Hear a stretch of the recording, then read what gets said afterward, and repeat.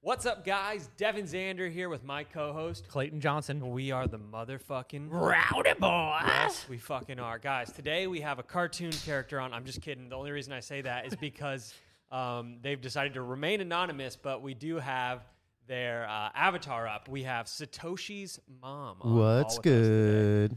Dude, a lot is good right now, including the fact that there's a new fridge in the office, which I doubt anyone can see, but it will keep our kratom ice cold, which is pretty fucking beautiful. exciting. So today on the Rowdy Boys, we decided to do something a little bit different. As I'm sure everybody watching knows, crypto and NFTs have absolutely blown up over the past few years, and our good friend Satoshi's mom here is one of the earliest adopters that I know of. He brought the idea to me. Man, it's got to be like 2 years ago. Yeah, just a couple months before it really went mainstream. I thought that he was a little bit crazy. I think the first NFT you made, I think we made it together. Yeah, I made it sitting at the cafe at Roots, and Yeah. I had no idea what I was doing. It was just a stupid, funny thing that I photoshopped together. Basically, it took 20 minutes. Yeah. Yeah. It was a Charizard, I think. Right? Yeah, it was a Charizard with a Doge head on it. Yeah, with a dick dildo just glued to its forehead. No. Yeah, it was amazing. No. You're quite the artist. But yeah, I mean, Satoshi's mom is a good friend of Clayton and I. Thought it'd be a great idea to bring them on today, learn everything. Clayton, you're usually the question man. Yeah, because there's a lot of I mean, this entire world, there's a lot to do with marketing, to be honest. I think there's a lot to be learned about your journey there in marketing and making money and mindsets, all kinds of different stuff. But first thing I wanted to ask you, dude, what is it like to be the inventor of Bitcoin?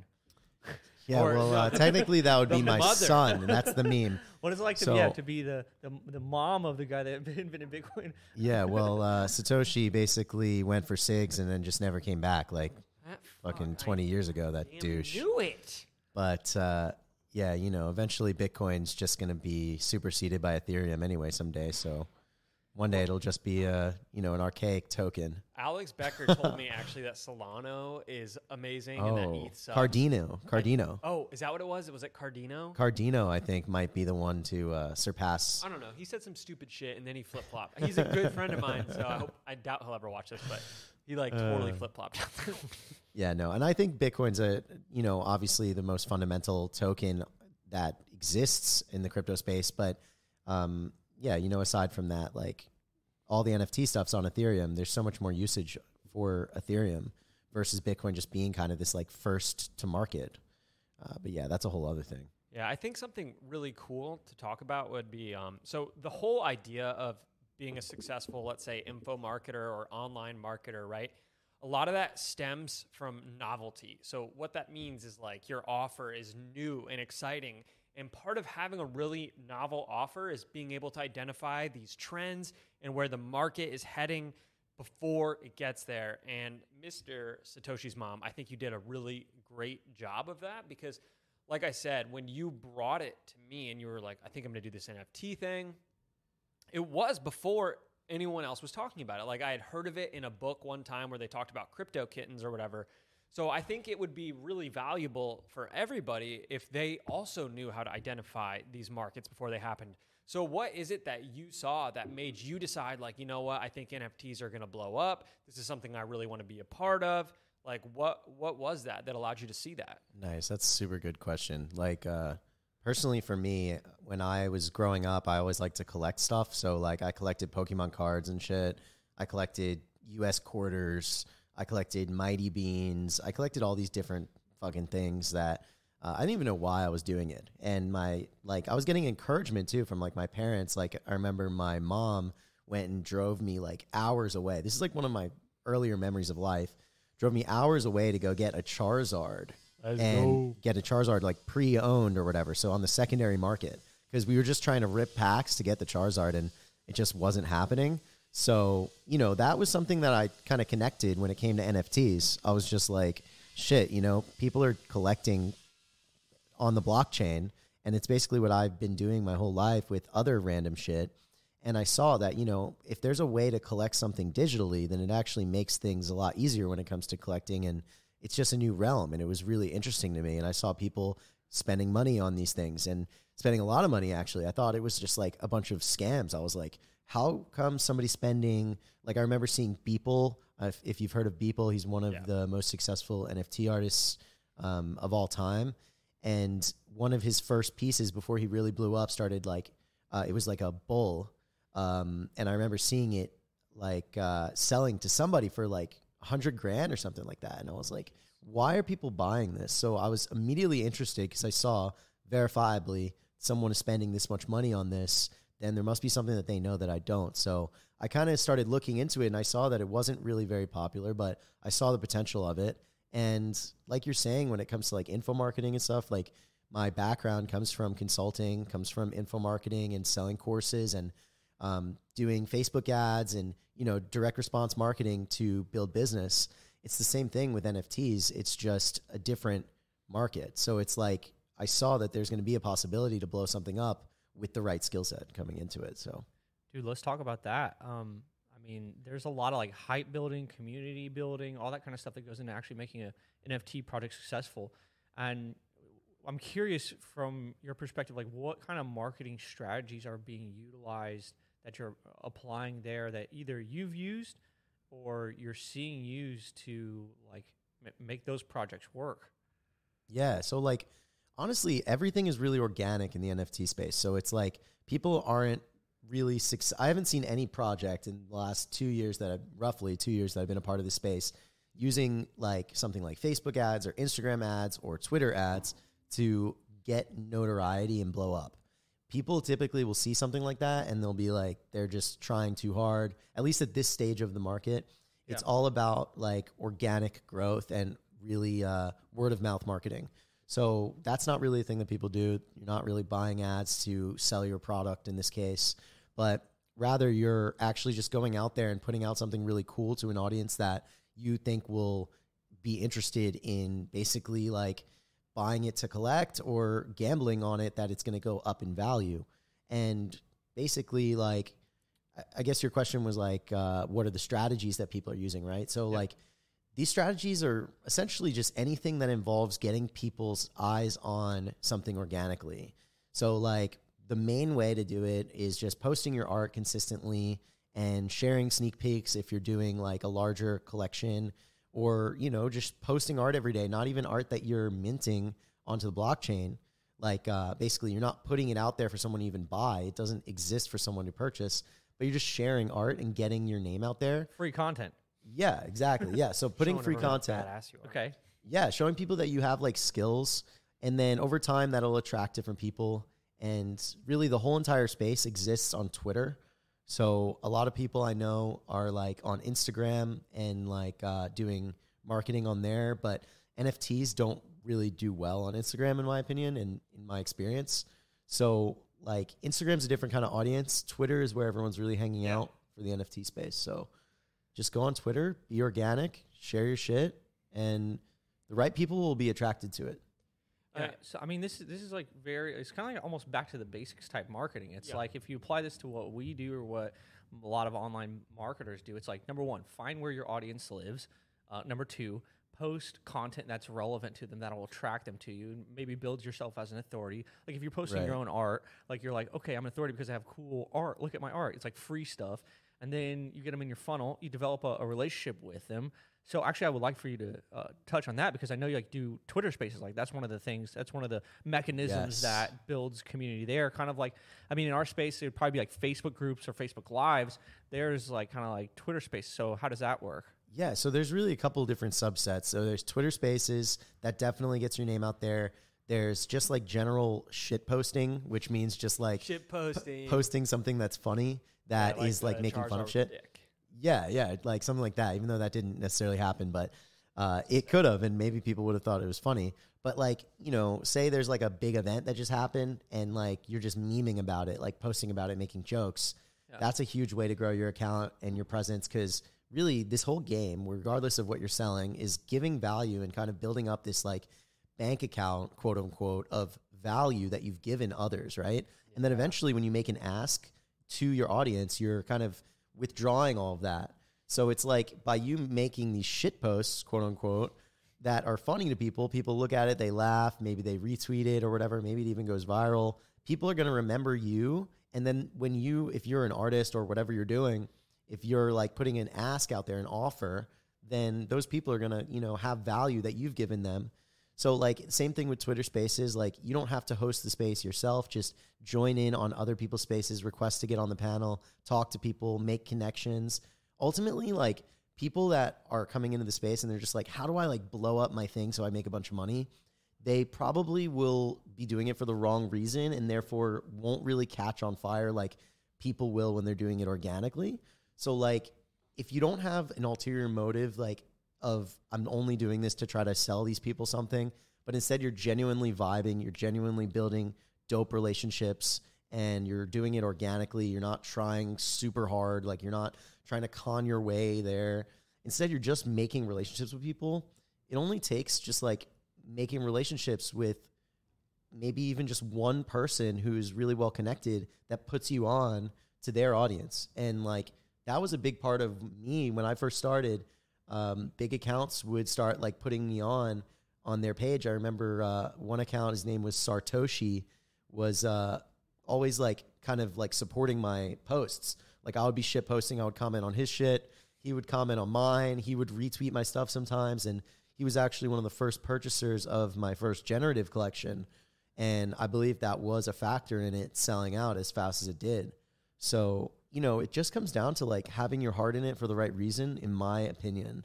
And as long as you do that, like Twitter Spaces, shit posting, being active, posting your shit out there, like good art, if you're an artist, or even if you're not an artist, whether you're just a collector, like every morning recently, I've been doing these like art GMs. So I'll like take a piece of art that I have in my collection, even if it's not like most of the time it's not mine. I actually haven't done one of my own yet since I've started doing the art GMs. But like, I just take somebody else's art that I've collected, whether it's on Ethereum or on Tezos. I will just share it and just say like art GM by this person. I'll tag them. And, you know, that's a way too to like build some engagement and shit. So it's like, just get creative with it. You're supporting the community too and helping others out. I think there's two things that you said there that are universally really good. Like no matter what business model you're in, like you could even be a brick and mortar and these two things would be applicable. I loved what you said about like the goodwill deposits. This is something that I've talked about many times, and I learned, I can't remember if it was from my mentor Andy Frisella or who I learned it from. It might have been like Alex Hormozy, but it's just, it's so powerful when you make that deposit over and over and over and you never withdraw. And then when you withdraw, it's just a massive amount. Right. So, and that could just lead to huge revenue. So the Fast Forward Mastermind, it's a marketing mastermind run by Alan Sultanich. He did something similar where he was just releasing free content in his Facebook group for like a year and a half, just over and over, wasn't selling anything. Eventually he sold his mastermind and he did like $2 million in a few weeks, just absolutely insane. Yeah. And then number two, something that you mentioned that the NFT space is doing extremely well right now that I think is vital if you want to have at least a successful info business right now, and really any kind of online business where you have followers or you have customers, something like that, is really building and fostering that community, like having a community of people that interact with you, that are excited to hear from you, that like when they see something that you release, whether it could be a tweet, a Facebook post, an email, an ad, whatever it is, because they're a part of your community and you have that goodwill with them, they're excited to see it. They want to open it. They want to read what you have to say. And then if you do have something to sell them, because they're part of your community or whatever, they want to support you, whether it's because they like you or whether it's because they like to follow you and want to learn from you. You know, it's going to be different depending on what industry you're in. But right now, with like how much competition there are in marketplaces, communities are just so valuable. I talked about this exact thing at our marketing meeting at SCUP this morning. And yeah, it's just like, don't underestimate how powerful a community and like how powerful relationships with your customers are. And look, a great way to build relationships with your customers is by using Roseanne.com. Sign up for your free trial today. 14-day free trial. Send text messages, get customers that love you. That's just a joke. But yeah, I mean, I just love those two things. And I think that people could learn a lot from seeing how the NFT community handles that. And one third thing I wanted to say was I wanted to ask if you saw anything about this, but I was always seeing these ads on YouTube for like this project called mech.com or like mex.com. Did you hear about that at all or anything? No, there was Mechaverse was a project a long time ago. Yeah. But dude, a lot of these things are like literal scams, like Instagram ads. They're like Gary V's promoting this project and it's just a lie. And it's like 3,000 supply left. Like it's minting out now. Yeah. And it's like projects that already minted out a year ago maybe and that people have never heard, but they just steal the art and then they repurpose it. So it's like, I don't trust anything that comes from an ad when it comes to NFTs. Dude, I saw a crazy scam going on the other day. So check this out. Here's what they're doing. All right. So actually I saw this. Okay, so Becker, big ass Bitcoin or crypto following, right? Yeah. As soon as he posts a video, there's like 100 bots that go leave comments inside of his thing, and they say something like, "Oh, send this me is a cool. DM. This is no, it doesn't say send me a DM. It says, "Oh, this is great, but I can't wait to the Amazon Q10 arrives." It just mentions this AMZ Q10 thing or whatever, right? And like 50 comments. The video has nothing. The video doesn't even mention that. There is no AMZ Q10. They just mention AMZ Q10. So what do? What do people do? Well, they copy that and they search it, right?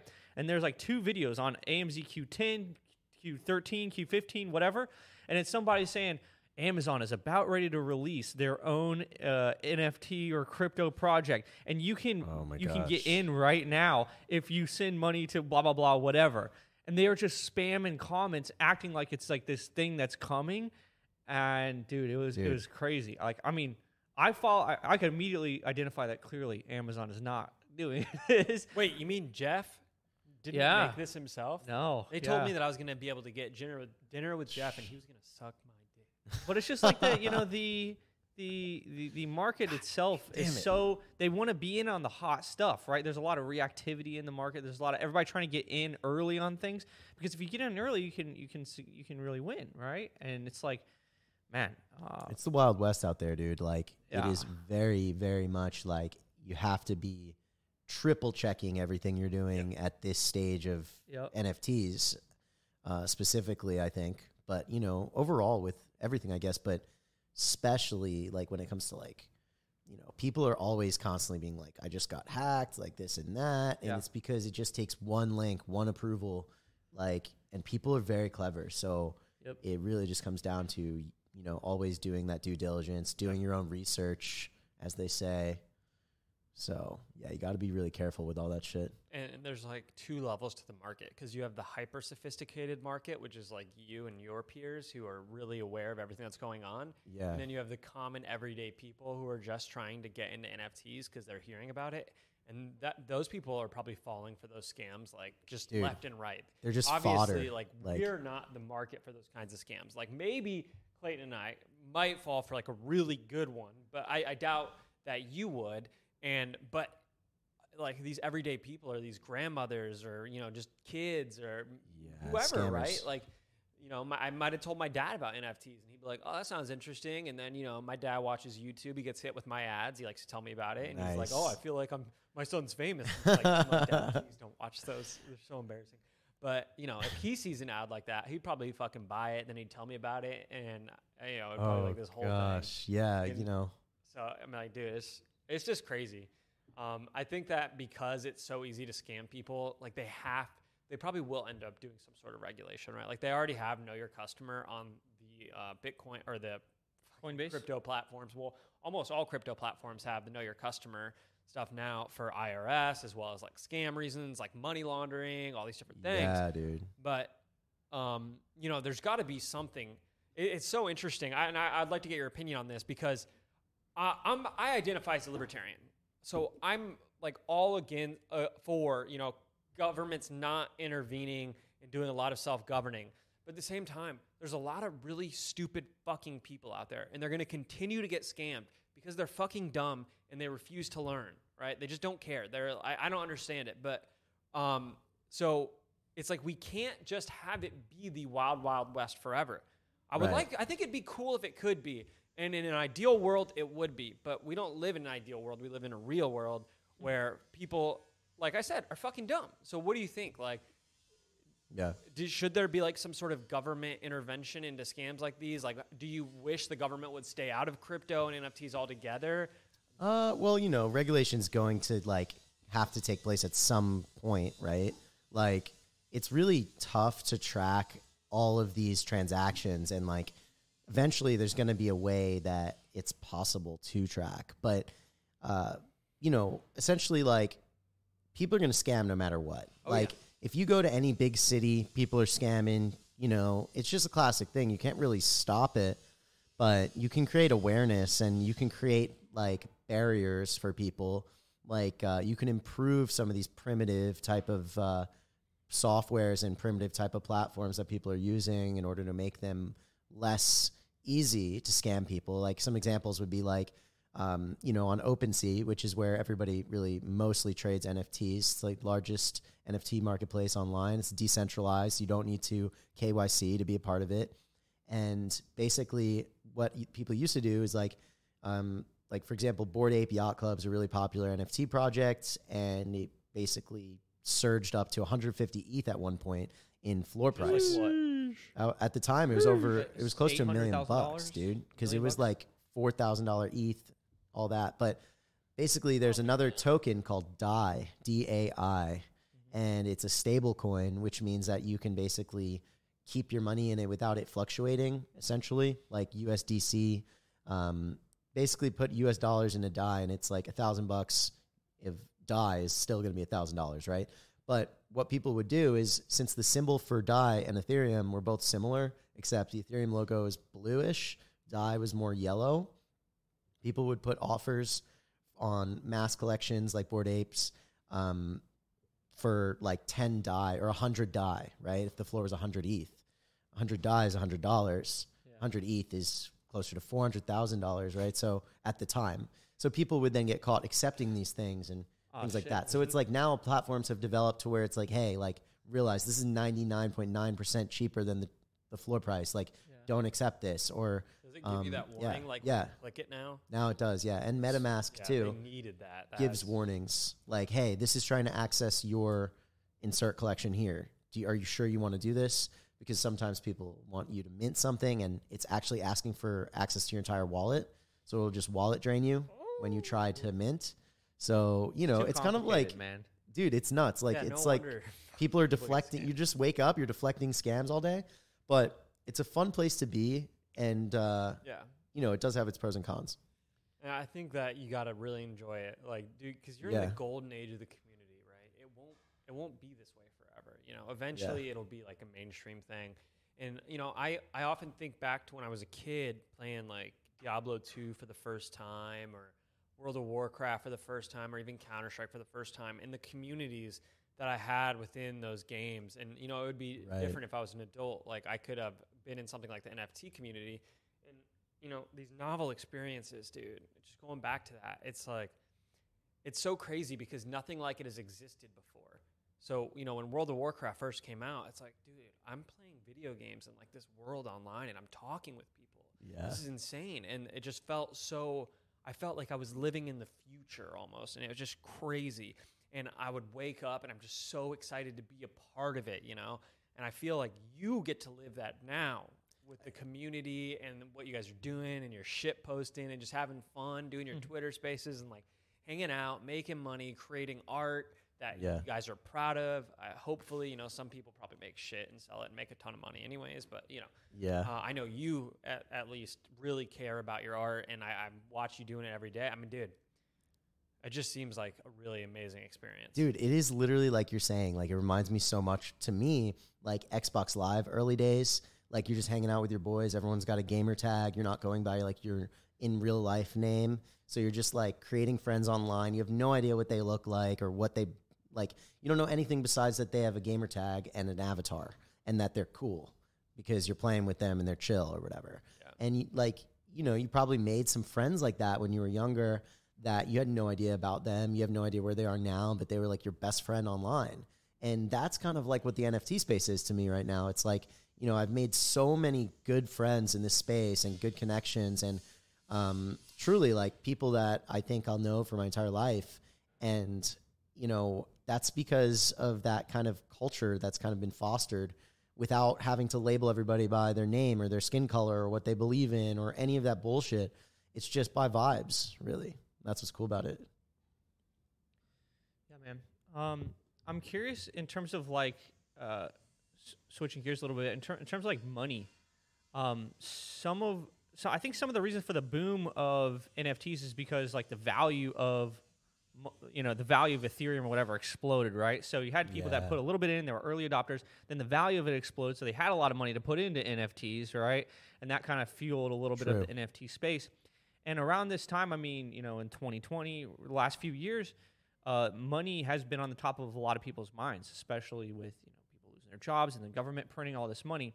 And there's this big, kind of talk about how, is Bitcoin, Ethereum, is crypto going to be the future of money because of all the money games that are being played now?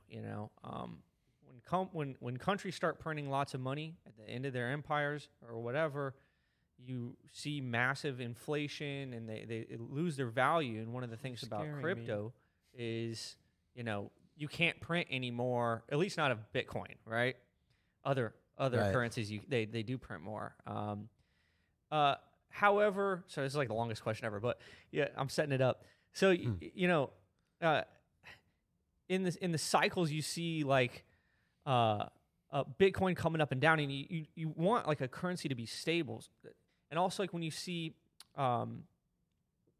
you see Bitcoin like fluctuating so much. So I'm curious for your perspective, do you see this as kind of being a replacement for US dollars? Is it going to be another tool? Like, how's it playing out for you as you see it? To be honest, I really couldn't tell you. I mean, like, it's impossible to say. But, I think down the line, eventually Ethereum will flip Bitcoin. Like, that's my personal belief. And what that would mean is that the market cap of Ethereum would be larger than the market cap of Bitcoin. And if that did happen, I could see Bitcoin becoming like a kind of an antiquated token because there is literally no use for it besides that people decided that there was a use for it. And essentially it was paying for stuff. But then it kind of turned into digital gold as the narrative. So then people started looking at it with that narrative. And it's all about narratives, right? This whole entire space is built around bag holders, a.k.a. people who have tokens of a certain kind or NFTs. Equivalent to a whale? Well, no, like anybody can hold something. So what I mean by bag holder is just like somebody who is holding a token or an NFT. And that would give them an incentive to follow along with a narrative or create a narrative. And large influencers have abilities to create narratives. And the whole space is driven around influencers of all kinds building narratives around their bags. So like the biggest narrative for Bitcoin is that it's digital gold. That came from bag holders in the early days of Bitcoin being like, dude, this is kind of like gold, right? So then they started like basically being like, this is the next big thing. And they built that narrative up so massively to where Bitcoin was like $60,000. And, like it's just about all of that. So it's like in the future, is it going to replace the US dollar? Well, if the narrative allows for it, then, if the government allows for it, like if all the things kind of fall into place for it, maybe. But to me, I don't personally think so.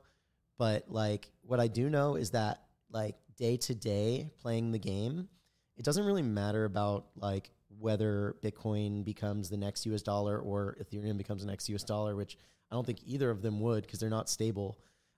Maybe a central bank digital currency would become the next US dollar. That's exactly what I was thinking. It's more trackable than US dollar. Well, I mean, to some extent, I mean, most of the money in the U.S. is digital anyway. I mean, like, right? That's true. He is right. When the Federal Reserve creates a bunch of money, sometimes they print money, but a lot of times it's just in a database, right? I mean, like all 99% of my money is not cash. I have probably $40 in cash on me, and then look at the bank account; it's a lot bigger than that. But I mean, and most of our transactions are not cash. I mean, other countries might be different, but here in the U.S., most purchases are made through Apple Pay, credit cards. Like That's it's already true. digital. So it already is digital and trackable. So it's like the only difference would be just like your bank issuing you a currency that's different. I guess I don't know. It's trackable, but it's not the same. Let me tell you why. Because the U.S. government cannot just look into your bank account. They need a warrant. They don't have word. access to that kind of data.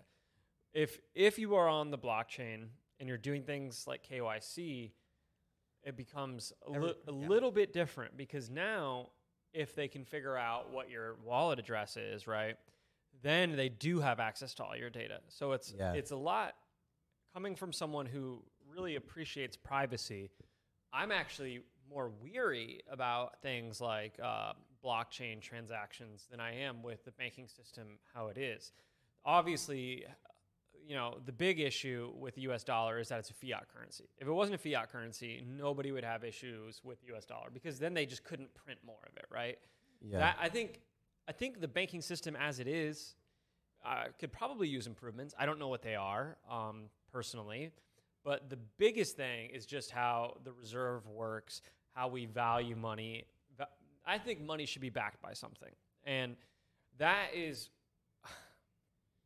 like I don't know. It's difficult to say. Like, It's confusing. with Bitcoin, it's kind of cool because it's like we're still valuing it in US dollars, but it's backed by the coin, and the coin is scarce. Yeah, Right. right. And that's where the argument comes that it is like gold, because It's like gold is scarce, Bitcoin is scarce. Can't print more gold. Can't print more Bitcoin. And as long as we agree that gold is valuable, as long as we agree, because I mean, just like Bitcoin is not intrinsically valuable, gold isn't either. We choose to place value on it because we like it for jewelry and things. So it does give it a use, while Bitcoin may not necessarily have a use. But yeah, I mean, I think there's a lot more, because we're still going to have, I don't know, as long as we're using fiat type currencies, like we're going to have issues in the banking world. I don't see a way to fix it long term unless we move away from the fiat currency. Well, I mean, I think the biggest problem with current money right now that we're experiencing is the government's ability to print lots of it and basically, make it. They just do it. It's inflation. So now the same dollars that I worked for yesterday cannot buy me the same amount. Now, there's some arguments to say that like a small amount of inflation is actually good for an economy. Like they say like about 2%, that's what they shoot for, because if you don't have any inflation, then it doesn't encourage people to actually spend their money. And people spending money, that helps makes the economy go, right? So if you have a little bit of inflation, actually not bad for the economy. But when you have, like, literally in my life, what I've seen in my own payments going out, so it's not like the consumer index, I see literally 20 to 25% increase in life. I mean, when I have about $2,000 a month in rent, and it's like $1,700 a month. Excuse me, $1,700 a month, and like that was like 2 years ago. And then it was like $1,900, and then my last rent increase, they wanted to do $500 up. So that's 25%. A haircut went from $50 to $75. So I'm talking like real shit that I buy is 20% up. And that's okay for me, because luckily, I've been productive in my life, and I've had a good career so far. But that's not the same for everybody, And so that to me seems like the biggest problem. And if you have like Bitcoin, where it can't, if you have your Bitcoin, it will be worth the same or will be more theoretically forever. I mean, that would be the problem that we'd be solving with this. But to be honest, it doesn't seem like that's the case. Like when the U.S. dollar inflates, the Bitcoin is not acting as is going the opposite way. It's actually following the U.S. stock market. So when the U.S. stock market goes down, Bitcoin is going down too. So it's not a good place to put your money. It is tied to the macro scale of things. It's definitely, it used to kind of not be, right? I'm not the biggest expert to talk on that type of stuff, but shut up, Satoshi's mom. Tell us, you are our Bitcoin guru. I think this is an interesting conversation, and it's typically not what we talk about on the Rowdy Boys, but I want to talk to you guys about a little thought experiment I was doing yesterday, because we're on the topic, and I just think, well, we might as well discuss it. Maybe viewers will find it interesting. So I was thinking yesterday, I was trying to think about inflation, and I was trying to think about currency and all that. So the thought process I was going through is like, well, what would happen? Like, how would prices change, and how would things affect if there was never more money printed? So like if business valuations go up, but there's not more money to go around, like where does this money come from? Is it all speculative? Like I'm trying to understand, like, good question. Well, I don't think it matters because everything self-adjusts to a supply and demand curve, right? Yes. So everything would adjust. The thing that's hard is when the value changes from day to day by artificially giving out money for no value and service. Like a dollar could mean anything, but it changes when you start giving dollars for nothing, right? All money is just a representation of agreed value, right? We just agree that a dollar is worth this, right? And that's why the U.S. is so powerful. The U.S. dollar is so powerful because we got it to a bunch of people, even all over the world, to agree that this is worth about this, and it's very stable, right? It's more stable than a lot of other currencies, right? Because we have so much power. The problem is when you print a bunch, we can probably still get other countries to agree. It can still be strong, but if you do too much of that over time, it changes a lot. That's why things are so much more, quote unquote, expensive right now. Or even when the stock market went up a lot. Actually, the stock market didn't really, it went up like this. The numbers went up, but actually, the value of your dollar decreased. So did you actually make a lot of money in the stock market? It's got to outpace your inflation rate. Well, either way, I mean, it's better than not being in the market, right? Like, well, sure. I mean, it's like if you want to win, it makes you think that, okay, the way to win is you gotta own stuff. I mean, these are really important lessons. I know this is like different than normal Rowdy Boys, but this is important because what are we actually trying to do anyway with marketing? We're trying to get the money. Well, if the idea of the money changes, then everything changes, right? Yeah, but the so we have to assets understand how to win at life. Our goal at Rowdy Boys is to make people $1 million marketers, right? So billion. We might have to change that to 2 million. That might need to be our new goal. You got to account for inflation. So 1.2 million might do it. 1.3. Yeah. It's interesting too because like if you look at the stock market, a lot of the time like they're not actually increasing their their gross product. I can't remember what the technical term is. It. Do you remember what it's called? Like I don't know.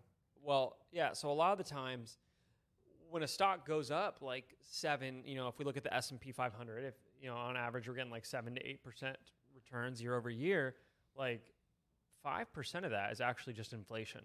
And then the other, the businesses are really only becoming 1 to 2% more productive year over year. Yep. They're not becoming 7% more productive. Yep. That is just the cash flow getting larger, and you can see that in assets, which would be like housing and stuff.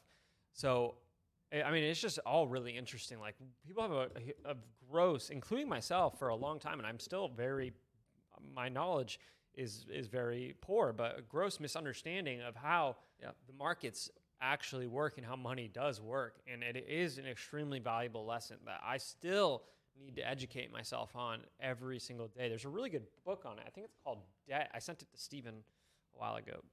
This is why you got to learn how to play the game. I mean, because people could have a house and they're like, they have a house and they have it for 5 years and then it goes up and they sell it for $100,000 more and they're like, wow, I made $100,000. And then they go to buy a new house and the other house is worth right beside it. It's like worth $100,000 more than it was before. So it's just like you traded the same for the same. So the only way, but it would have sucked if you would have kept that same payment for your house in your bank account because that would not have grown in value at all. So it's like if you want to win, you must get the money first and then you must invest in assets. They say that rich people sell a lot of stuff and wealthy people never sell anything. So I thought about that, quite a bit as we're going along because look, if you own the assets, they'll number one always appreciate, but number two, you'll have the control of the things to sell to people. Well, assets don't always appreciate. Well, over time. We're talking about like long-term over time and good assets. The way to get rich is to have a fucking business, number one, but that's highly volatile. Which is an asset in itself. It is an asset in itself, for sure. You own the stock of the company, right? Yeah. You own the shares of the company. And that's like the number one way, but it's extremely volatile. Most people can't own a business because they're either not motivated enough, they're not disciplined enough, they don't have interest in doing that. And then, if you can do that, that would be the number one way because that's the best returns you could possibly get is like owning your own business. And then I do think that the second best one is property. Like the more then I you look gotta into it, because if you look at like the past 100 or so years, like property has been going up. I can't remember the stat, but I think it was like 10% per year every year for like 100 years, which means, and that's compounding on top of each other. So it's actually a ridiculously gross increase. Like if you had $50,000 and you kept that in cash, like let's say just exponential. If you had $50,000 in cash in the year 1900, and he kept it as cash, it'd be worth jack shit right now. I mean, it'd obviously be worth like $50,000, but the buying power's significantly decreased. But if you put $50,000 into property in the 1900s, it'd be worth like $10 million now. Maybe more. Like depending on like, you know, different factors of the property. Yeah, there's certain things like back then waterfront property wasn't as desirable as it is now. So you might have been able to get waterfront property like really cheap. Location, even fertility of the land, like different things like this, the type of dirt, the women in the area. Property. But no, seriously, like the actual asset itself is like going to dictate a lot when it comes to land. But like, you're right, man. Like assets are the way. It's really having a cash flow business. And then being able to, if you're smart enough to pick the right assets and then, you know, just kind of keep that flowing.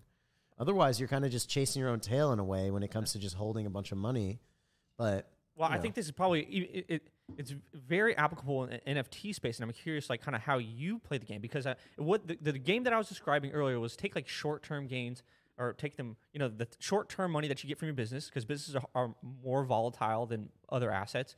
And then you put them into longer term things, right? And when I'm speaking about this, I'm speaking in terms of like 5, 10 year, 20, 30, 40 years on the longer term assets type, you know, investing schedule. But that is highly shortened when we're talking about NFTs. I mean, you get an NFT one day and you might be even flipping it this same day, you know? Yeah, and so you make your money right there in that type of business. So then what do you do with your money after that?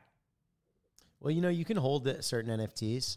You can basically, you know, like if you believe in a project long term, then definitely hold on to it. Like, but in the reality of it, there's been a lot of like posts on Twitter recently, especially about like all-time highs of all the popular projects versus where they are now. Yeah. Because, you know, Ethereum hit over $4,000 and now Ethereum's like $1,600 as of the time of this recording. So putting that into perspective, like if you bought a Bored Ape for 150 ETH at $4,000 and now Bored Ape floor is like 70 ETH and ETH is like 1,500. That's like a double whammy on your USD. You can look USD. at most of these are like 90% drawdowns. Yeah. So, you know, it's like, yeah, you believe massively in this, but at what point does it become irresponsible to not take profits? Exactly. That's the question. So it's like, to me, like that's subjective on every person. So, you know, a certain person, maybe they're very wealthy already, and it's not very irresponsible for them to, you know, hold on to their Bored Ape when they're up $300,000 or $400,000 or even maybe $500K plus. But for someone who like never had shit and then they got a Bored Ape, luckily, and it's like winning the lottery, they got it when it was really cheap, and now it's worth like, you know, however much. Like a quick example is I was in New York for NFT NYC at this party that this company, the Hundreds, was throwing. It was this big party, and there's a bunch of people there, and Steve Aoki was there. Like, he was DJing it. It was a big, huge thing. It was really exclusive and fun. And basically, this kid there, he was like, dude, he saw me, like, talking to this girl and her friend. He's like, dude, for some reason I trust you because you're talking to these girls and whatever. And I was like, oh, okay. And he's like, dude, I have to tell somebody this. Like, I've got this Bored Ape, but look at my bank account. And he shows me a bank account, and it's got like $12 in it. And I was like, dude, I was like, holy shit. I was like, he's like, dude, but I'm not selling. And I'm like, why? I was like, man, like, this is really a good example to think about because, you know, when you're caught up in it so much, and after that point, it did go up a little bit more, but it went down massively after that, right? So even still, now, say, you know, you're still making $100,000 off it plus, but the point is that, you know, that's kind of irresponsible. But if that same guy was like, yeah, dude, I got this Bored Ape, I don't know what to do with it. And I'm like, well, I don't know what to tell you. Like, if they're not hurting for cash, I mean, like, even if you're not hurting for cash, I feel like sometimes you got to take that profit off the table. For me, I am always taking profits off the table. I'm like very aggressively selling, like, pretty often. Yep. So I personally don't like to bag hold stuff. And I think that when it comes to NFTs as assets, it's a game of hot potato in the most cases. In bull markets, you'll maybe catch yourself playing hot potato and then selling it off for some profits and being like, damn, if I would have held that, that could have been life-changing for, you know, many people or for yourself. But in this current market, when things are bearish, I personally look at everything as kind of like a hot potato game, and I do a lot of momentum trading. So I'll notice things before other people, or I'll basically get into things as early as I can, and then I'll look to sell into momentum. So like, you know, when a chart is going straight up, like a literal line directly 180 degrees up, Run. I'm like, dude, like I should be selling this, right? Yeah, So yeah. it's like, that's how I trade, but I'm not always like that. I will hold stuff, but it really just depends for me. Yeah, You have I look tar- at it as a you- transaction. Do you have like target profits that you try to hit? Like if you buy something for $100, you try to sell it for 200, or you try to sell it for 120, or like Depends on the sentiment and like what they've got rolling, and Yeah. a lot of factors. It depends on who's buying it. It depends on how like long it's been around. Like, is it brand new? What's the momentum like right now? You know, if I bought something for $100 and then the price is now at 300, and normally I'd be like, this seems like a good time to take some profits. I like to break even pretty quick. If I buy a bunch of them for $100 a piece, oh, okay. then I'll see. like say like, you know, I bought $1,000 worth, 10 of them at 100. Yeah, you're Then the just price trying goes up protect to your original 200. investment. Then I'll take out 5, so then I have nothing, and I'm just free rolling Yeah. those. And the psychological impact there is big because now you're not thinking about it as much. But the point is, like, if you're up massively and yet you see there's like 50 pending transactions in the last minute, and you're like, yeah, I'm up 300 versus 100, but it looks like it's about to supersede 400, 500, then it's a different game, you know? So it's like about looking at these things and having the right data analytics, like having the right tools, having access, knowing the right things to be using is huge. Like, otherwise you're in the dark. Like, you don't know how many sales were in the last 10 minutes, last 1 minute, last hour. You don't know how much volume is being pumped in. You don't know who's buying, how big their wallets are. You have to know all that stuff in order to have an edge in the market. Yeah, I think that mental game of just trying to get your money back is an interesting thing. Like, I mean, let's say if you're going to buy a business, you know, one of the first things that you try to do is structure the deal in a way that like it protects your original investment. That'd be a smart thing to do. And then after that, if it grows, great. You know, it's probably set up to grow. But same thing you're doing, right? You buy a handful of the same guys. You just try to get your money back first, and then if it goes up, or whatever, it doesn't matter because you already got back your original investment. I think that's a smart way to think about it. But let's say post sale, are you taking your money and putting them in longer term things, or are you just taking profits and you'll figure that out later? Or like, what's your kind of view on taking the profits and what you do with that money more long term? So- Robux. Get some Robux, you Yeah, know? yeah, you just invest Robux. in Robux. Roseanne is one of the best No, platforms. you can- Robux is from Roblox, dog. Oh, It's shit. worth more. We Sorry. should have Roseanne Bucks though. Dude, Robux, the Roseanne, or fuck. Yeah, now The you're Roblox. confused. Roseanne the Bucks. Okay, sorry to interrupt, but the Roblox currency is literally worth more than the Russian currency, which is insane. Not Anyways. surprising. But yeah, you know, like, I think that, you know, I like to reinvest into new projects. I Okay. love, Like like, reinvesting into your business, basically. yeah, like, Yeah. that's really my main thing. Like, of course, it's good to take some money out and stuff, but Yeah. I'm more interested in, like, keeping things sidelined for new opportunities.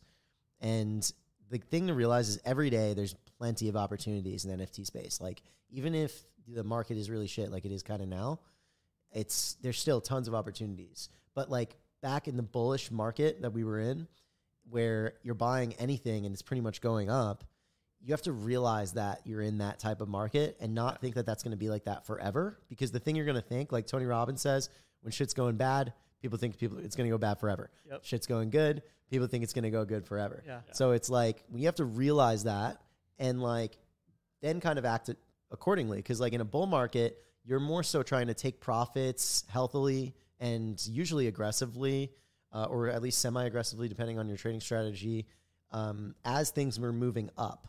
But in a bear market, you're in a wealth preservation mode. So like, to me, I'm not looking to like ape my entire stack into stuff. I'm like really cautious at this point of what I do allocate Ethereum towards, or allocate like really any type of crypto towards, because the market's not in the same kind of state. But once we do flip more bullish again, then I will start getting more aggressive and more like, buying more stuff. But like right now, it's like, say you have an amazing trade, you make like 500% profits. I'm not going to take that whole 500% and just start reinvesting it. I'll probably maybe take 20% of it, and then I'll like move it towards something else. But, it just kind of depends. Like, of course, there's like real life as well. Like, this is just another little world with this internet currency. So it's like, you got to take care of yourself, take money out, and like hold some money, right? Like in the real world. But, it's really fun to, play with Ethereum and buy NFTs. And it's fun to like ape into shit with your boys and your friends. Like you're all going in together. So it's like now like it's a group thing. So there's a lot of like alpha groups, people call them, in the NFT space, where like, or in the crypto space too, where you're getting like kind of information about stuff from people. So yeah, you always want to have capital sidelines, because if you don't, then you're not able to take advantage of all those opportunities, because you're too tied up now in one super convicted trade. And I've done that plenty of times. Like, even if you have the world's largest conviction on a business or a trade or on anything, if you ape your entire stack into it, then your mind is not going to be in the right place to be able to usually even create the profitable move.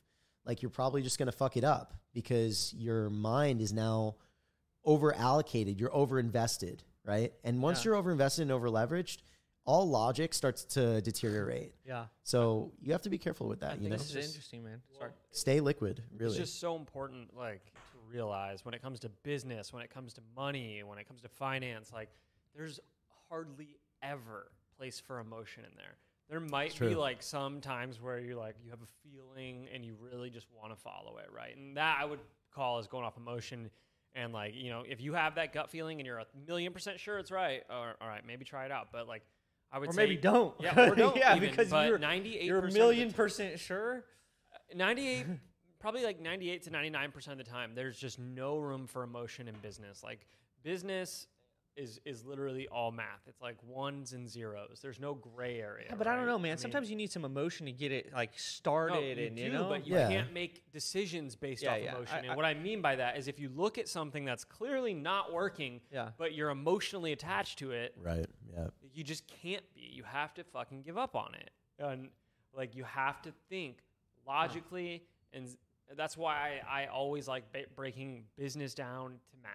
Yeah. That's all. Dude. All it ever is math. And when you're running the kind of business we are, anyways, it's always math, right? We have like our CLTV, our trial to activation ratio. We have average order values. Like, we have all these different things. It's all numbers. And when you break down the numbers, it's become so easy to make decisions. You never have to rely on emotion because you have numbers. Numbers don't lie to you. They tell you the truth unless you have bad data for some reason.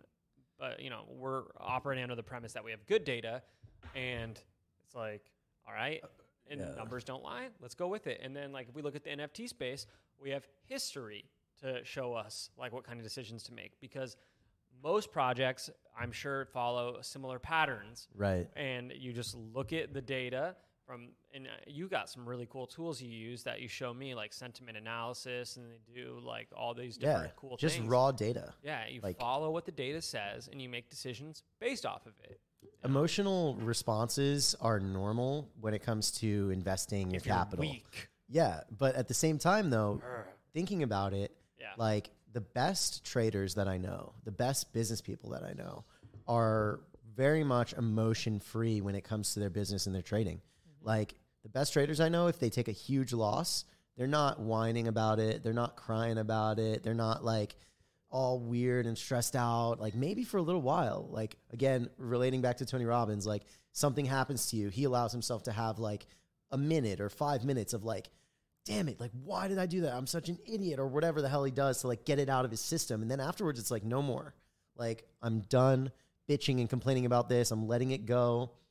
And the whole thing is, like, in business, in trading, especially in trading, I really noticed like the best people are very emotion free.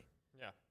And it's like, they even have a saying for it, FUD, right? Like, fear, uncertainty, doubt. Those are all emotions, and they're all fucking terrible things, right? You don't want those. You have no space for those. And that's why they're, all the fucking degens. I don't know any of the lingo. I'm just saying a bunch of shit, right? They're like, Yeah, no, you "Keep know the lingo, fun out dude." of One it." time I was listening to a podcast with you, and like you were saying so much stuff, I like literally I couldn't even like. There's an entire language that I can't understand. Yeah, he's like, that I had to, like, FOMO'd into the you know. rug pull, then I... Dude, exactly, yeah. yeah.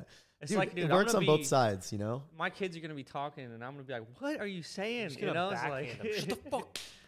so I Dude, got to keep up on the lingo. that You know, shit away Having big wins, though, talking about big losses is one thing. Yeah. Having big wins is another insidious one, even in business, too, obviously. Yeah.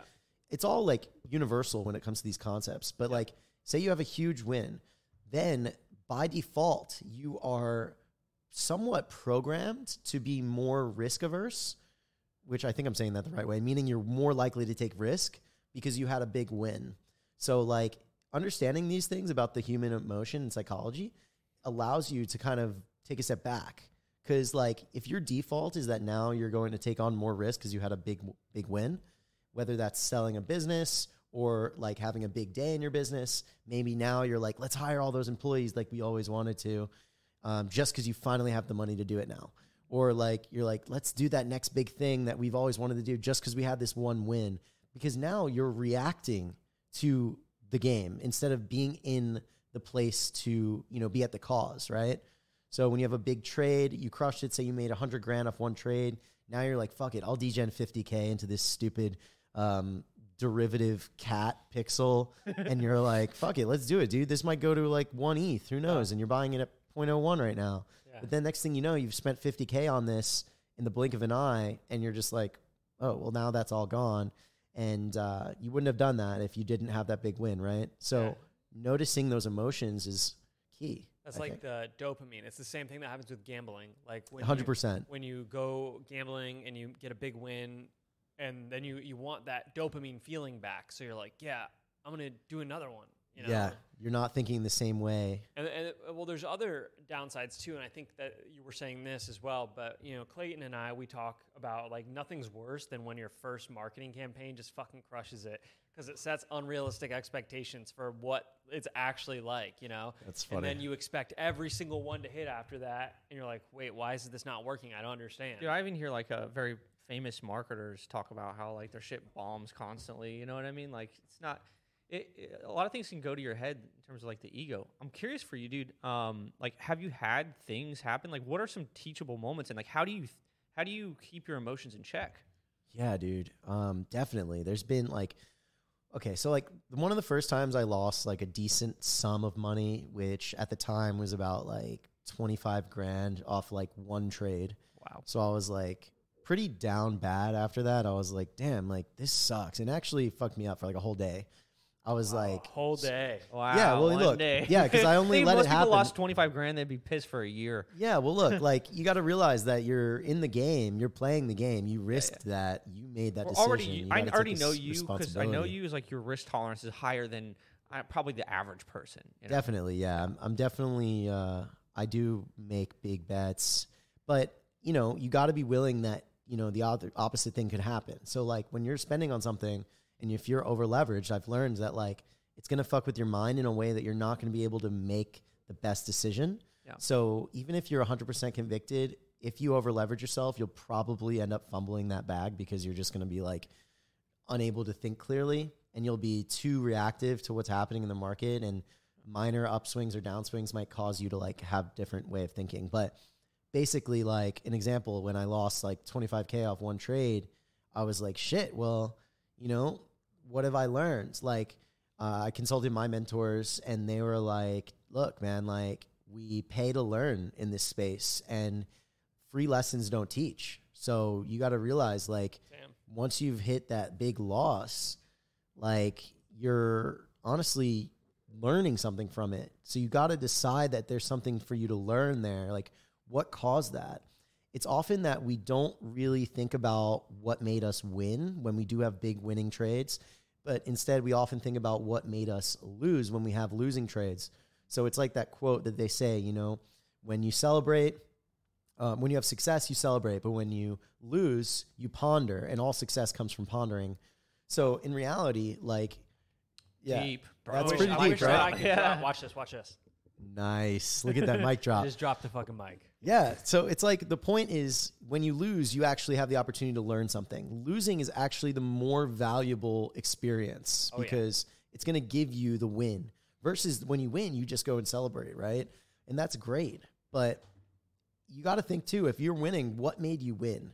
That's another hack. So for me, like having these losing trades, every single time that I do it, I'll feel bad usually for a certain amount of time. Sometimes it might fuck with me a little longer than others, but I know that tomorrow's another day. There's more opportunities. And as long as you can live to see another day, you're going to make it. Like you just need to not knock yourself out of the game. Otherwise, then you're not going to make it. Bro, you know? that was fucking massive. I feel like we have to edit that part out and just like put that up by itself. Nice. Let's go. Dude, you fucking crushed it. I think you worded that so well. I've heard, Nice. I'm a big fan of Ryan Holiday myself, and The Obstacle is the Way. Essentially, the entire premise of the book is what you just said. And dude, I think that is just such a valuable lesson. If anyone ever wants to accomplish anything in life, that is the lesson they need to hear.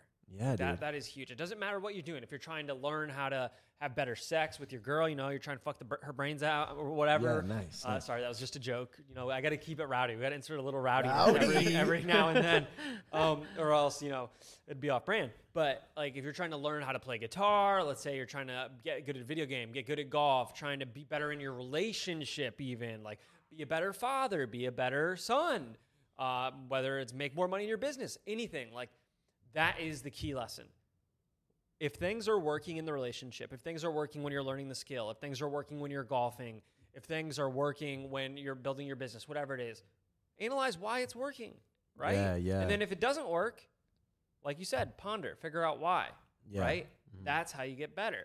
And dude, it's so true because whenever I would golf, whenever I would do a hit really bad, I'd be like, all right, what the fuck did I do wrong, right? But then when I drive it straight down the fairway, I'm just like, hell yeah, I'm the shit, right? Like, I don't think about it at all. I don't think about what my form was like or anything. I'm just like, yeah, it was the shit right there. That's what's up, baby. You guys see that? Yeah. Oh, ladies around here? Is the cart girl watching? And like, but dude, I just think you crushed it, man. I've never heard that worded so well. Damn, thanks, man. Good job. That means a lot coming from you. Appreciate that. Dude, at one point in time, you told me you're talking about how like understanding game theory can be very helpful in winning. I don't really know much about game theory. Could you kind of like talk about that? Yeah, well, basically, all that game theory is just giving people decisions that will basically like affect each other to create some sort of like, if I do this, then this will happen, or if I don't do this, then this will happen. Yeah. So I mean, this applies in marketing, I think, to some extent. I don't know if this is the same, but if we think about like scarcity, like that's a major driver of purchases. And I know that I see like, in NFT drops, they have like pre-release and release lists. I don't know what they call them actually, but you whitelist, you whitelist people. So like, there's kind of that like scarcity element. Is that part of game theory? Is that kind of not as much as like an example of game theory would be like, I'm giving you an NFT that you can burn to create something of value, like another NFT. Burn or means like you could throw keep it away, right? Yeah, so you could burn it, meaning you just send it to this like special address that nobody can access. Yeah, watch, this is gonna be like the biggest scam of all time. And then one address has just been collecting. There's a billions of dollars in that address. You can burn it through my address. Yeah, just send it to me, man. I'm the burn address. Yeah, definitely. But I think like when it comes to marketing, a parallel would be like kind of just thinking about how, if you only have a certain amount of spots for something and like maybe people are choosing between one or the other, like there's maybe game theory involved when it comes to like upsells or downsells, or like, hey, you can get this for $100 off right now while you're on this upsell screen, or later on, realistically, the price is $300 instead of $150 right now. So like that's giving them a decision, right? Yeah. And there's usually a cost to the decision. So like all good games have some sort of game theory, right? So it's like, you're risking one thing to do the other, and that's kind of the essence of it. But like, nowadays, like you don't even need game theory necessarily to have a good NFT collection or successful drop.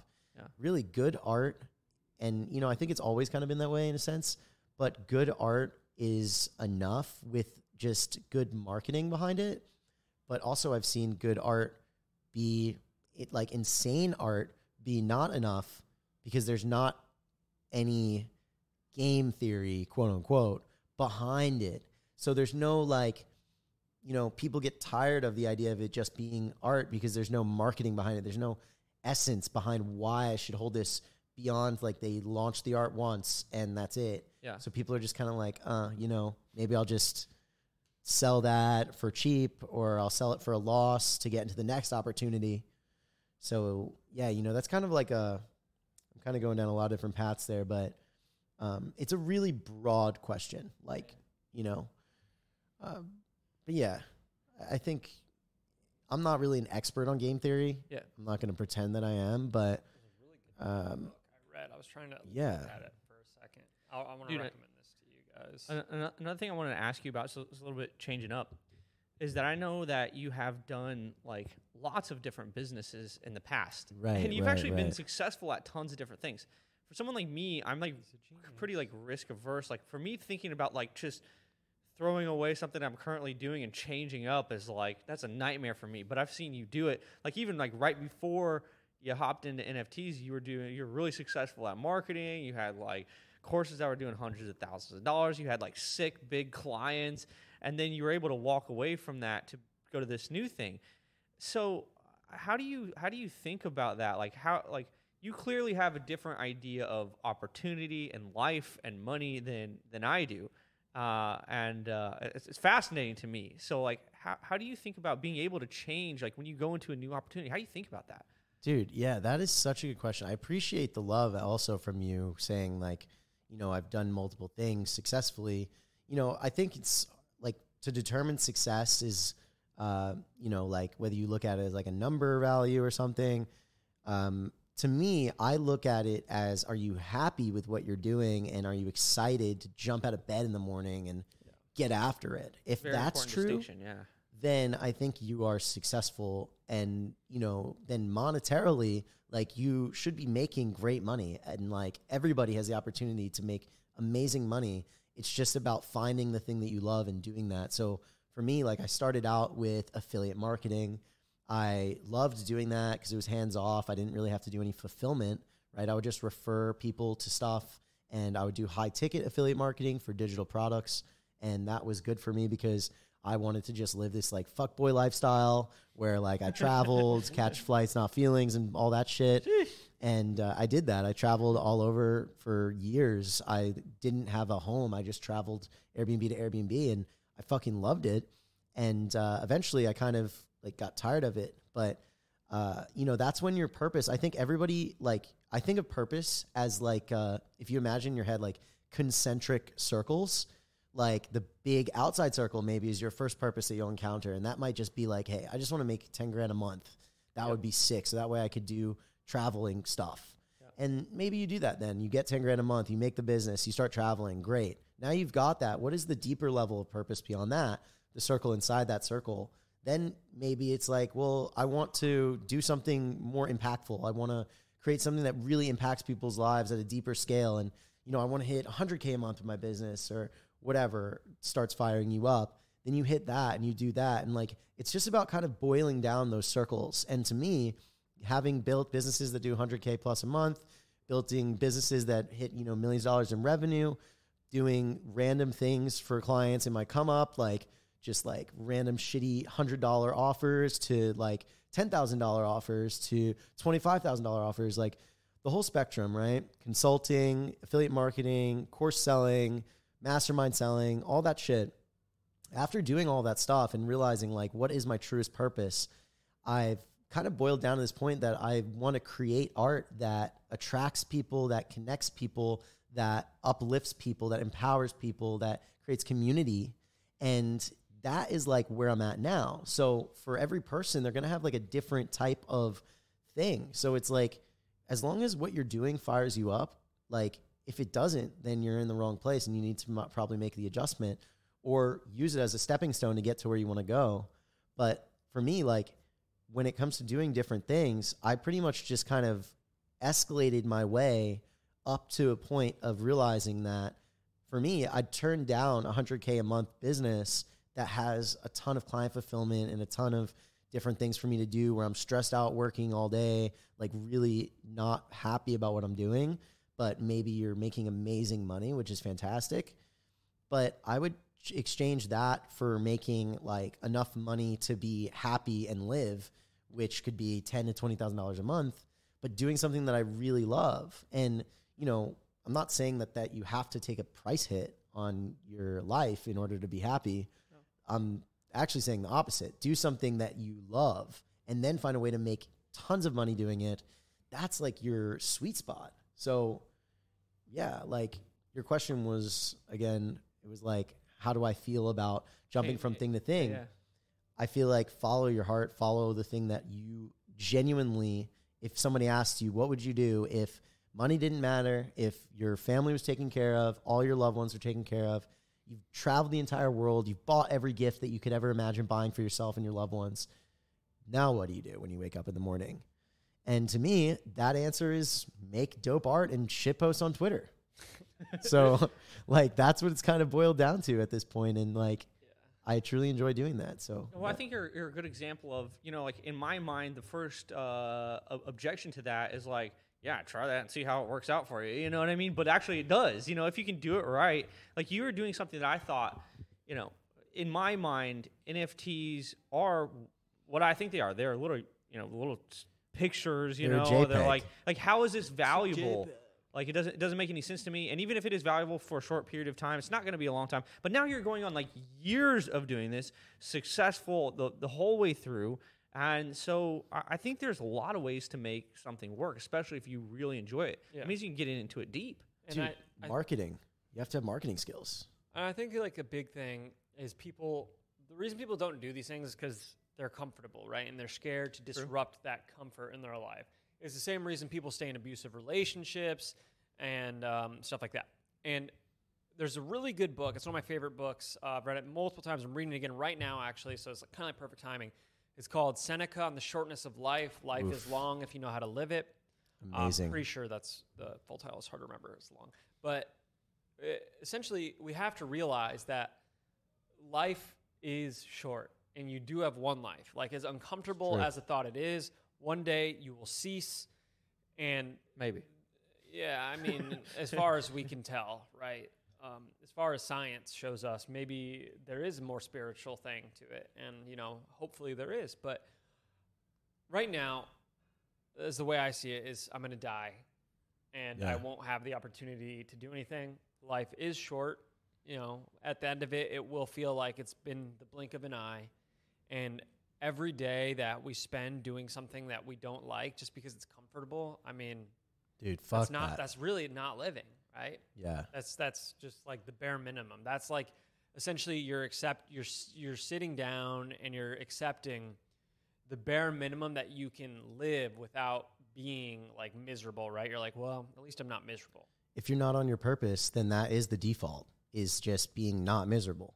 Yeah, exactly. So it's like, it takes a little bit of discomfort. It takes being uncomfortable to find true, I don't know, like maximization of your life. If you want to be the best, right?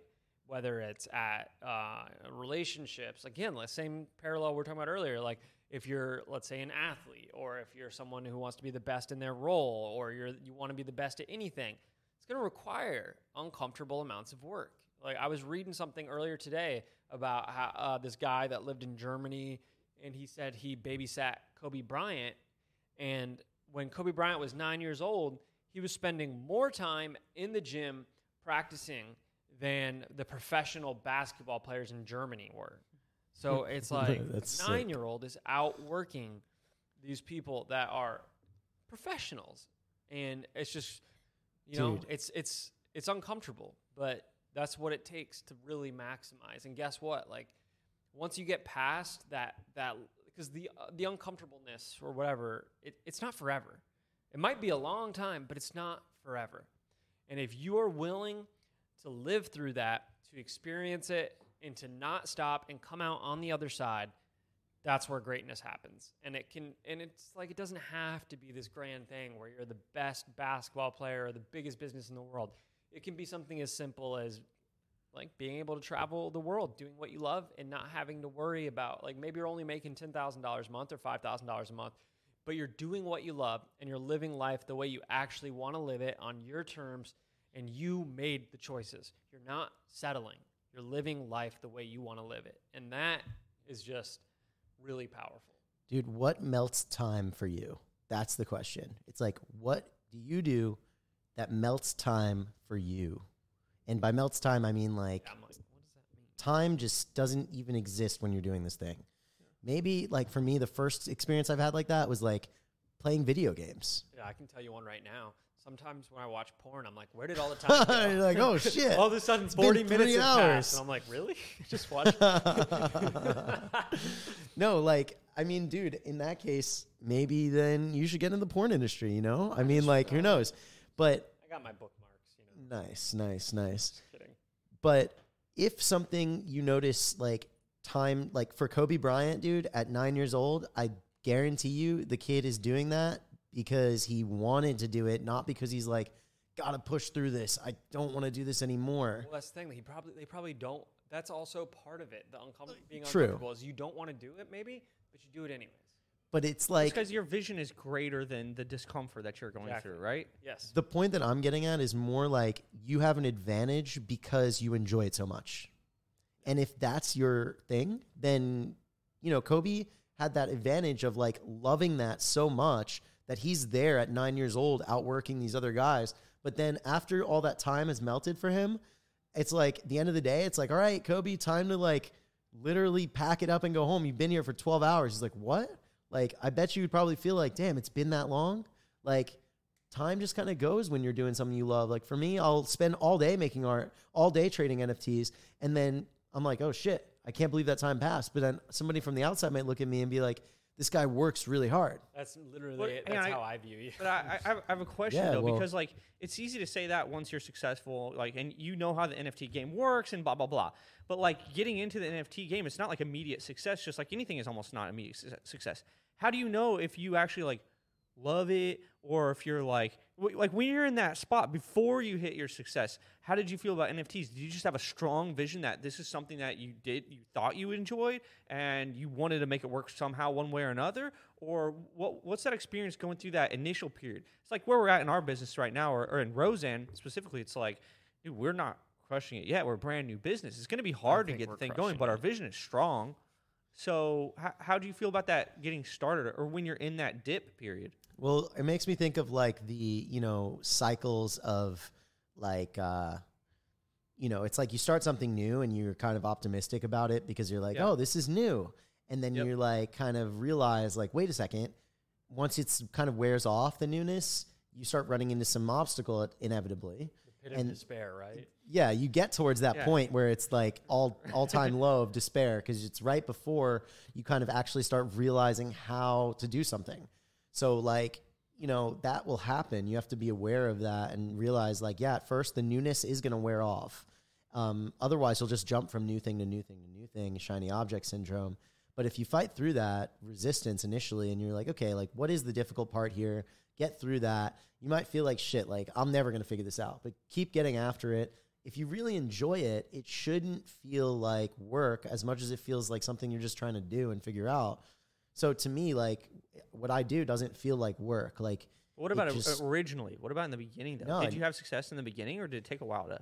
Well, no, I made that first dildo-headed Charizard, according to Devin, and you know, nobody bought that. I sold it for free, actually. Someone bought it for free, and I was hyped. My first NFT someone bought is actually the avatar that you can see on the screen right now. That was my first NFT I sold for money. I remember I actually was going on a walk. I put the NFT up, and I went on a walk, and then I came back, and it sold for 0.069 ETH. So I was like, baby. oh, shit, That I was can't probably, believe like, this. What was that at the decent time? amount of money. It was like $150, I think, at the That time. is And I was like, so dude, someone just crazy. bought this for $150. I was like, holy shit, I can't believe it. Like, Yeah. and then I was like, fuck it, I have to start making one of these a day. Like, I just want to make a new one and see what happens. So then I just started building out that brand, and like, it kind of just happened that way. But, you know, if someone's getting started now and they're like, look, I'm brand new, I'm not starting before the massive run up bull market. Maybe they're starting in the middle of the bear market, and maybe it's whatever, but say it's NFTs. like, if you're not enjoying the process of kind of getting started and getting it out there, then maybe it's not the thing that you really want to do. Like, but at the same time, you're going to realize, like, it's not going to be this, like, oh, I start this and tomorrow I'm like a millionaire or something. Yeah. You got to be willing to, like, fight through it because you enjoy it. So that's what I think. Like, well, one thing that I picked up from what you just said is that, like, you celebrated a small win. I think a lot of people, they have an idea of, like, man, I'm going to start out, and if I don't get to $10K a month, immediately, there's going to be. Yeah, well, you got a $150 sale, and you were, like, excited about it. Most people would be like, oh, it's not the $10,000 a month. Wow. I'm feeling parallels from our business here, where I get excited and you're a little bitch about it. No. I've specifically been trying to celebrate the small wins. Yeah, it is an art, I think, to find those and be able to celebrate them. Yeah, I like that a lot, man. Why? Yeah, you have to celebrate the small wins. But, like, I also had no expectations. So, like, there's two different ways of viewing all these things. But you did quit your stuff. Did you come up and then quit your stuff? Or did you quit your stuff and then go? How did that timeline I noticed happen? the opportunity. And I, at the time, was doing consulting. Yeah. And I had a few clients. Luckily, it wasn't, like, massive. But we had some solid clients that we were talking with very often and who paid us some decent money and stuff. And basically, like, we weren't just going to drop them down to nothing. Basically, we, fulfilled on all those clients and all of that stuff. But once I saw the opportunity to, post fulfillment, realizing, like, okay, I see NFTs as a huge opportunity for me, as something I genuinely enjoy, because I was doing art every day and making NFTs and putting them out and starting to sell them. And I was like, holy shit, this is, like, happening. This is really working. People are buying this and it's cool and I'm having fun. And I was doing the other business and I was noticing it was taking some time away from it. And I was like, I can't keep doing this. I got to pick one. Like, Sam Ovens was a massive inspiration for me and a big mentor for me in my come up. And he always would preach, like, the importance of focus on one thing. So if you're trying to do all these different things, like, he would say, like, when he would ask somebody, what do you do? And then they tell them, yeah, well, I'm a journalist, but then I also do freelancing and I also have a consulting business, but I also do this other thing. I do some affiliate marketing. He would instantly know that they're not successful, is what he would say, because they are doing too many things. So it's like, for me, I was like, I need to, if I want to be successful at this for real, and build, like, a really dope brand, then I need to focus all in on it. And, like, that was my, like, moment there to be like, all right, I'm going to stop doing this. I'm going to make this decision. It's not going to be easy necessarily. I had a business partner and we had the conversation. We spoke for like 2 hours and I told him, like, dude, I'm going to try this NFT thing. And I don't know if it's going to work, to be honest. I totally might fail. But I was like, what I know is that I enjoy it. So I'm willing to take that shot. And I did. And yeah, I did have success pretty much right out of the gates. Not everything I was doing was in massive success. There was a point where, like, I remember people would be like, oh, you're still, like, selling those NFTs and doing that NFT thing? And I would be like, yeah. And it wasn't, like, going insanely great. But I stuck with it, like, kept making art, kept getting out there, kept connecting, making connections, building my brand, trading, collecting NFTs, being a part of every drop I could, joining all the alpha groups I could, and just relentless in the pursuit of getting really good at the game. So, yeah. I got to be honest. I always believed in you. I knew. I was nice. like, I know, brother. Dude, this guy needs to quit his job right now because I could Not see. me. I don't believe in new shit at all. I could see that you love this, and I saw the money start coming in, even though it wasn't a lot. And I was like, dude, this is it.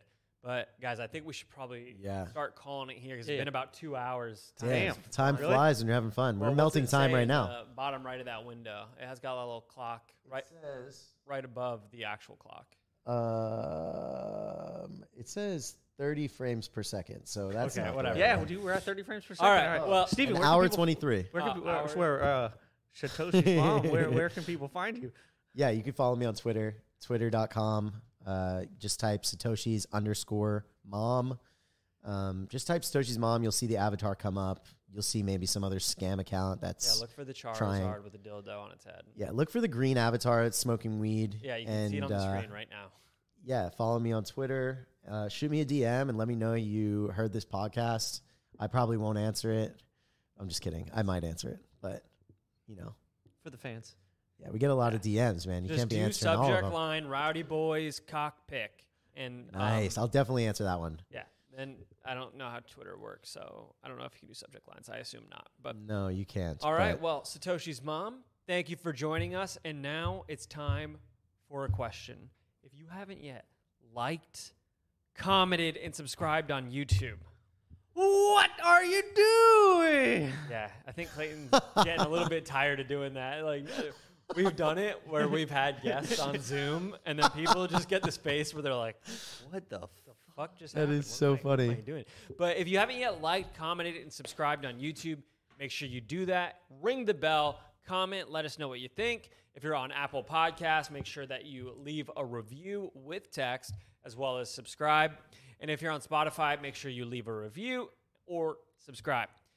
And you can go to rowdyboys.net, sign up for our email list if you're interested in building a community, increasing your webinar attendance, getting more sales from your coaching business. Also, make sure to sign up for roseend.com. We have a 14-day free trial.